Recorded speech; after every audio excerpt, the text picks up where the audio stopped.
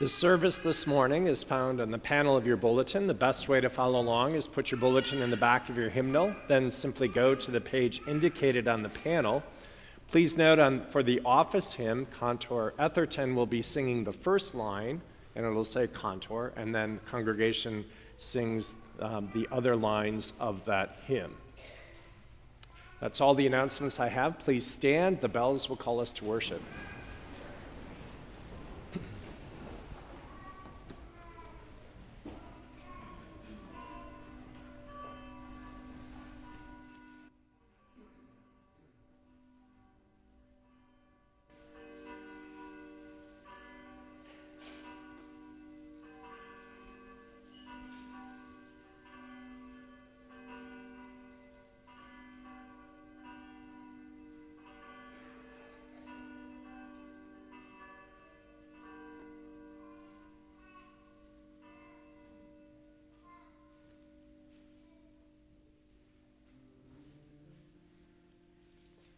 O Lord, open my lips.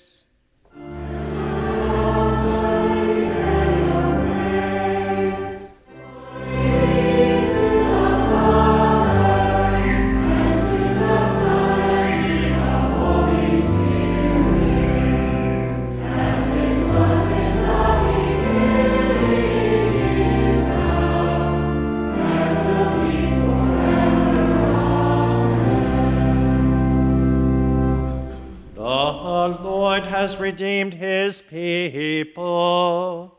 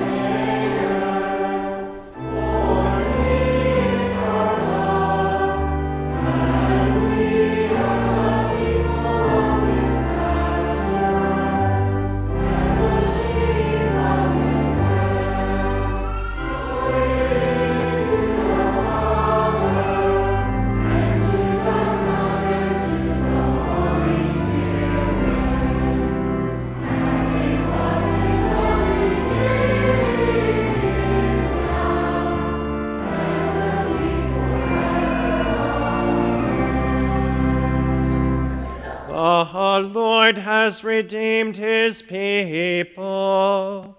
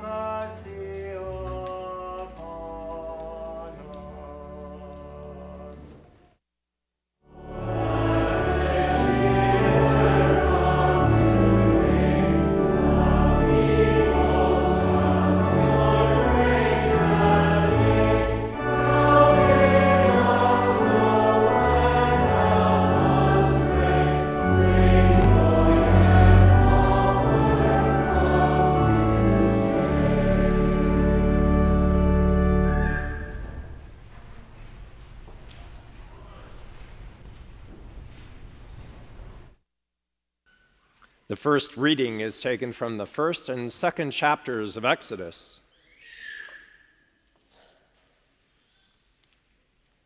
Now there arose a new king over Egypt who did not know Joseph. And he said to his people, "Behold, the people of Israel are too many and too mighty for us. Come, let us deal shrewdly with them, lest they multiply, and if war breaks out, they join our enemies and fight against us and escape from the land." Therefore they set taskmasters over them to afflict them with heavy burdens. They built for Pharaoh store cities, Pithom and Ramesses. But the more they were oppressed, the more they multiplied, and the more they spread abroad. And the Egyptians were in dread of the people of Israel.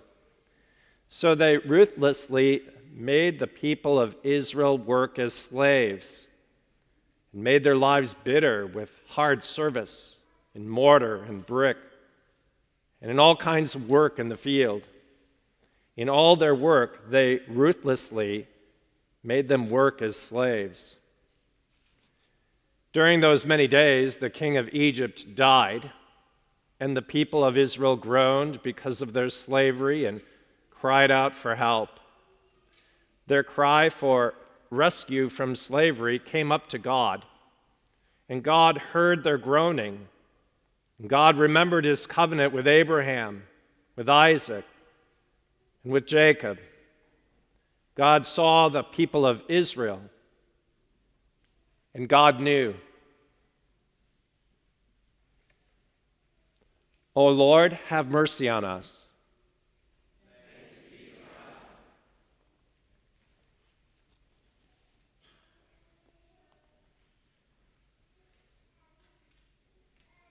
The second reading is taken from Mark chapter 10, beginning with verse 46.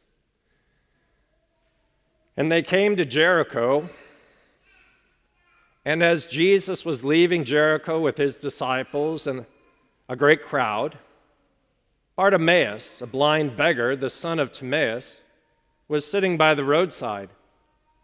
And when he heard that it was Jesus of Nazareth, he began to cry out and say, "Jesus, Son of David, have mercy on me."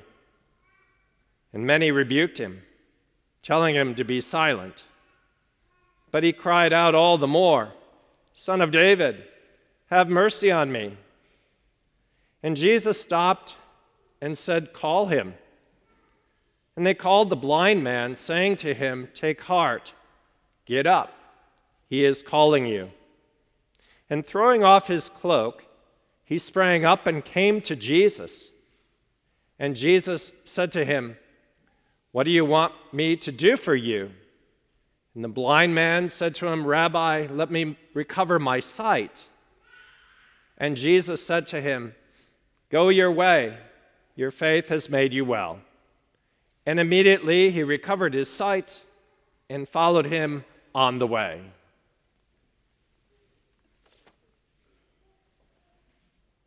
O Lord, have mercy on us.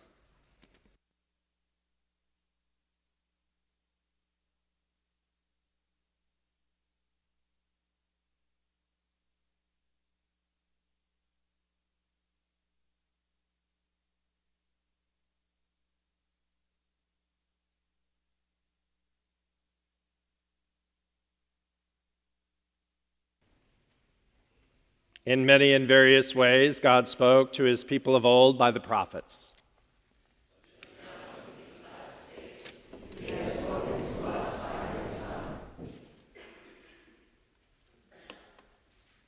Dear brothers and sisters of our Lord Jesus Christ, it started out okay. Better than okay. It was good. Jacob and his family were living in the land of Goshen, the best part of the land of Egypt. But not because of anything they had done. In fact, it is in spite of what they had done. It was the hand of God at work. What about their hands? Well, Jacob, he was no paragon of virtue. He was a liar and deceiver. And his sons, well, they followed in his steps. They wanted to kill their brother, but settled for the next best thing, selling him into slavery in another land. Either way, they'd be rid of him. Either way, they were better off without him. Or so they thought.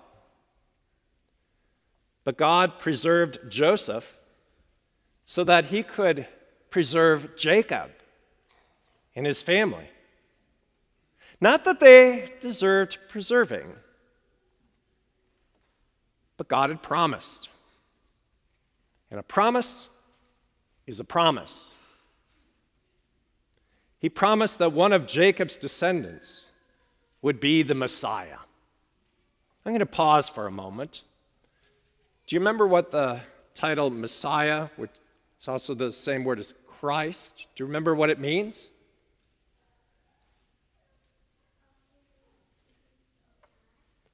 Got to be really loud.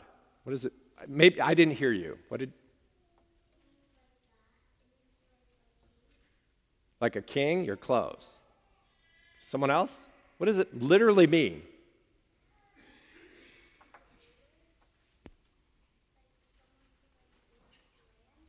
Yeah, this would be a ruler. You're really, really warm. But literally, what does the word mean? Come on, 8th graders. Help me out. All right, Michael. Anointed one. The Messiah is the anointed one, the one God would anoint to save people from their sins, to open the kingdom of heaven to us. And ultimately, that Messiah, the Christ, he would come through the line of Jacob. He would be a descendant of Jacob. And it's Jesus, who was anointed at his baptism. Remember what God the Father said? This is my beloved Son. With him I'm well pleased. Because he had come into the world to open heaven to us, to have mercy on all of us, every single human being who has ever lived on this earth.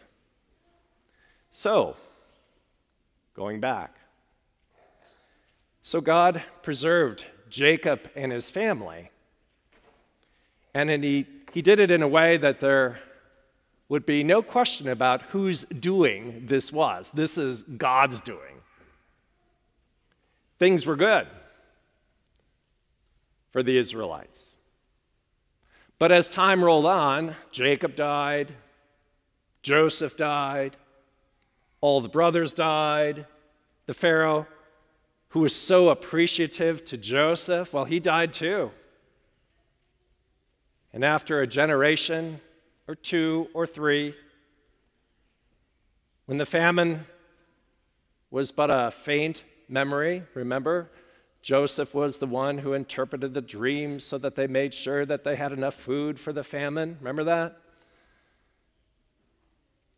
But when that was not remembered anymore, things got very, very bad for God's people. The Egyptians forced the Israelites into slavery, and they treated them shamefully. They really hurt them. As a result, the people of Israel, the children who had descended from Jacob, they cried out to the Lord, saying, "Lord, have mercy." Let's say it together. Lord, have mercy. It's been the cry of God's people in this fallen world ever since the fall. Let's say it again. Lord, have mercy. We read that God heard, God remembered, God saw, and he heard their cry. He remembered his promise. He saw this people from whom his own son would be born into the world and their affliction. And it says, he knew. He knew. He knew them as Adam knew his wife Eve. He loved them. He knew them, for they were his bride. That's what the scriptures say. And he knew what he would do. He would rescue them. He would have mercy on them. He would show them his powerful right hand. For his hand was still at work, not just to save them, but to save the world. And he did just that. He saved them by miraculously leading them out of Egypt. Remember, and as he had, really it was the hand of the Lord through the hand of Moses when he lifted it up and it created a way through the Red Sea. So the Israelites went through on dry ground, and Pharaoh and his armies were destroyed. He had mercy on them. And he did it in a miraculous way. And throughout the wilderness wanderings, he continued to have mercy on them, even though they didn't deserve it in any way, shape, or form. And remember how then he opened the waters of the Jordan River and they passed through into the promised land. He saved them. He had mercy on them. He brought them into the promised land. This is what God does for all of us, ultimately. So now let's go forward a bit. So it was that God's right-hand man, and who's God's right-hand man? Who's God's right-hand man? Jesus, right. He found himself near Jericho. That day, generations later, in the midst of another people in slavery, but a worse kind of slavery than Egypt because most didn't even know it was slavery. They were slaves to sin, just like you and me. Some knew it. Some whose lives had started out okay, maybe even good, but then the oppression of sin burdened them in obvious ways, like blindness, like Bartimaeus. Now, to be sure, when bad things happen to us physically, we get sick or become blind or can't walk or get cancer, none of that is because of what we specifically do, but it's because, in general, of our fallen nature, because of our sin. And the wages of sin ultimately is death. So if there were no sin, there would be no disease, no death, no blindness. But Bartimaeus, he was blind. And so he echoed the cry of the people, God's people of Israel in Egypt. He said, Jesus, son of David. Oh, come on, you got to be with me. What's the word here? Have mercy on me. Ready? Jesus, son of David. And Jesus knew. He knew who he was and what he had come to do. And he sets Bartimaeus free with just a word. Go your way, he said. Your faith has made you well. That's what Jesus said. And then he continued on his way to the cross. The place where he who knew no sin became sin for us. Our poverty became his poverty. Our fear became his fear. Our suffering became his suffering. Our guilt became his guilt. Our punishment became his punishment. Our death became his death. But flip it around. What did that mean? It meant this. His riches became our riches. His peace became our peace. His joy became our joy. His forgiveness became our forgiveness. His innocence became our innocence. His life became our life. Our life that passes through suffering and death and into the glory of God. So today we come to this place, known as the church, because Jesus, Son of David, the promised Messiah, the Father's right-hand man, well, he's here. And we cry out, Kyrie eleison, or Lord, Lord, have mercy. And Jesus hears. He remembers. He sees. And he knows. He hears our cries and our prayers. He remembers the promises he made to us in baptism. Remember that? I will be with you always. Never will I leave you. Never will I forsake you. I am with you to save you. He remembers that promise. He remembers. And he has mercy. So what do? We take our place with Jacob's family, with Bartimaeus, and a multitude of other of God's people through the centuries. We take our place with them and cry out, Lord. And no matter how often we cry out, our Lord never tires of hearing it, for he is the God of mercy, for it is our cry of faith. Faith in the one who is mercy, who we know will keep and fulfill every promise to us through all the twists of turns of life, and no matter where life takes you, that fact remains the same. So the first ordinary of our liturgy, and that's what we're talking about throughout this Lenten season, the ordinaries.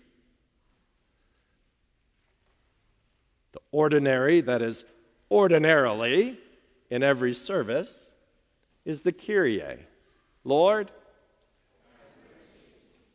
And it's part of our ordinary Lenten exodus.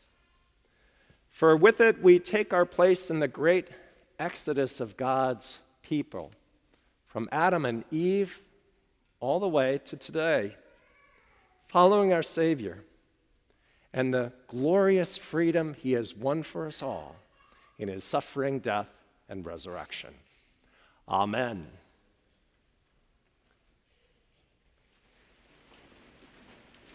Now may the peace of God that surpasses all understanding guard our hearts and our lives in Christ Jesus our Lord. Amen.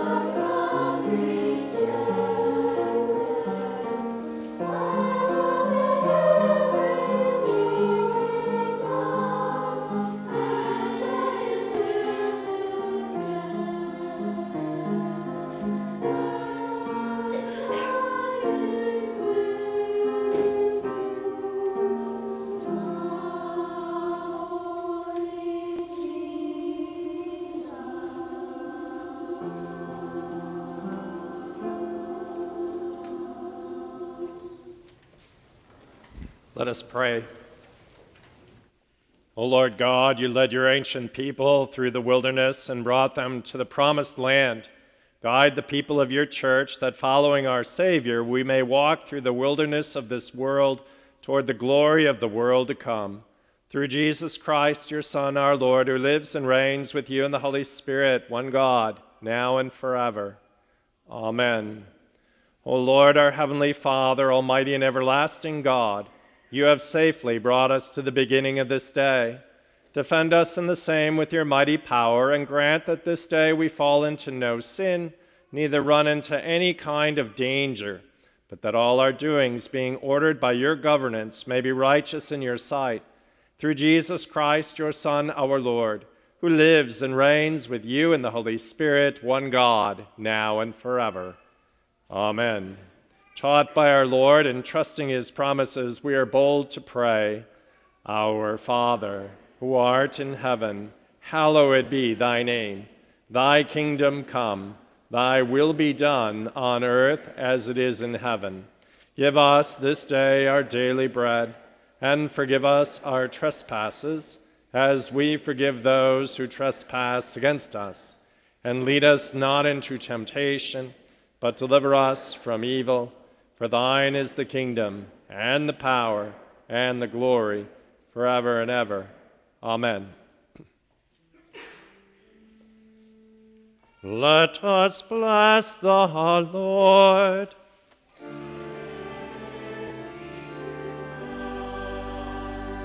The Almighty and merciful Lord, the Father, the Son, and the Holy Spirit bless and preserve you.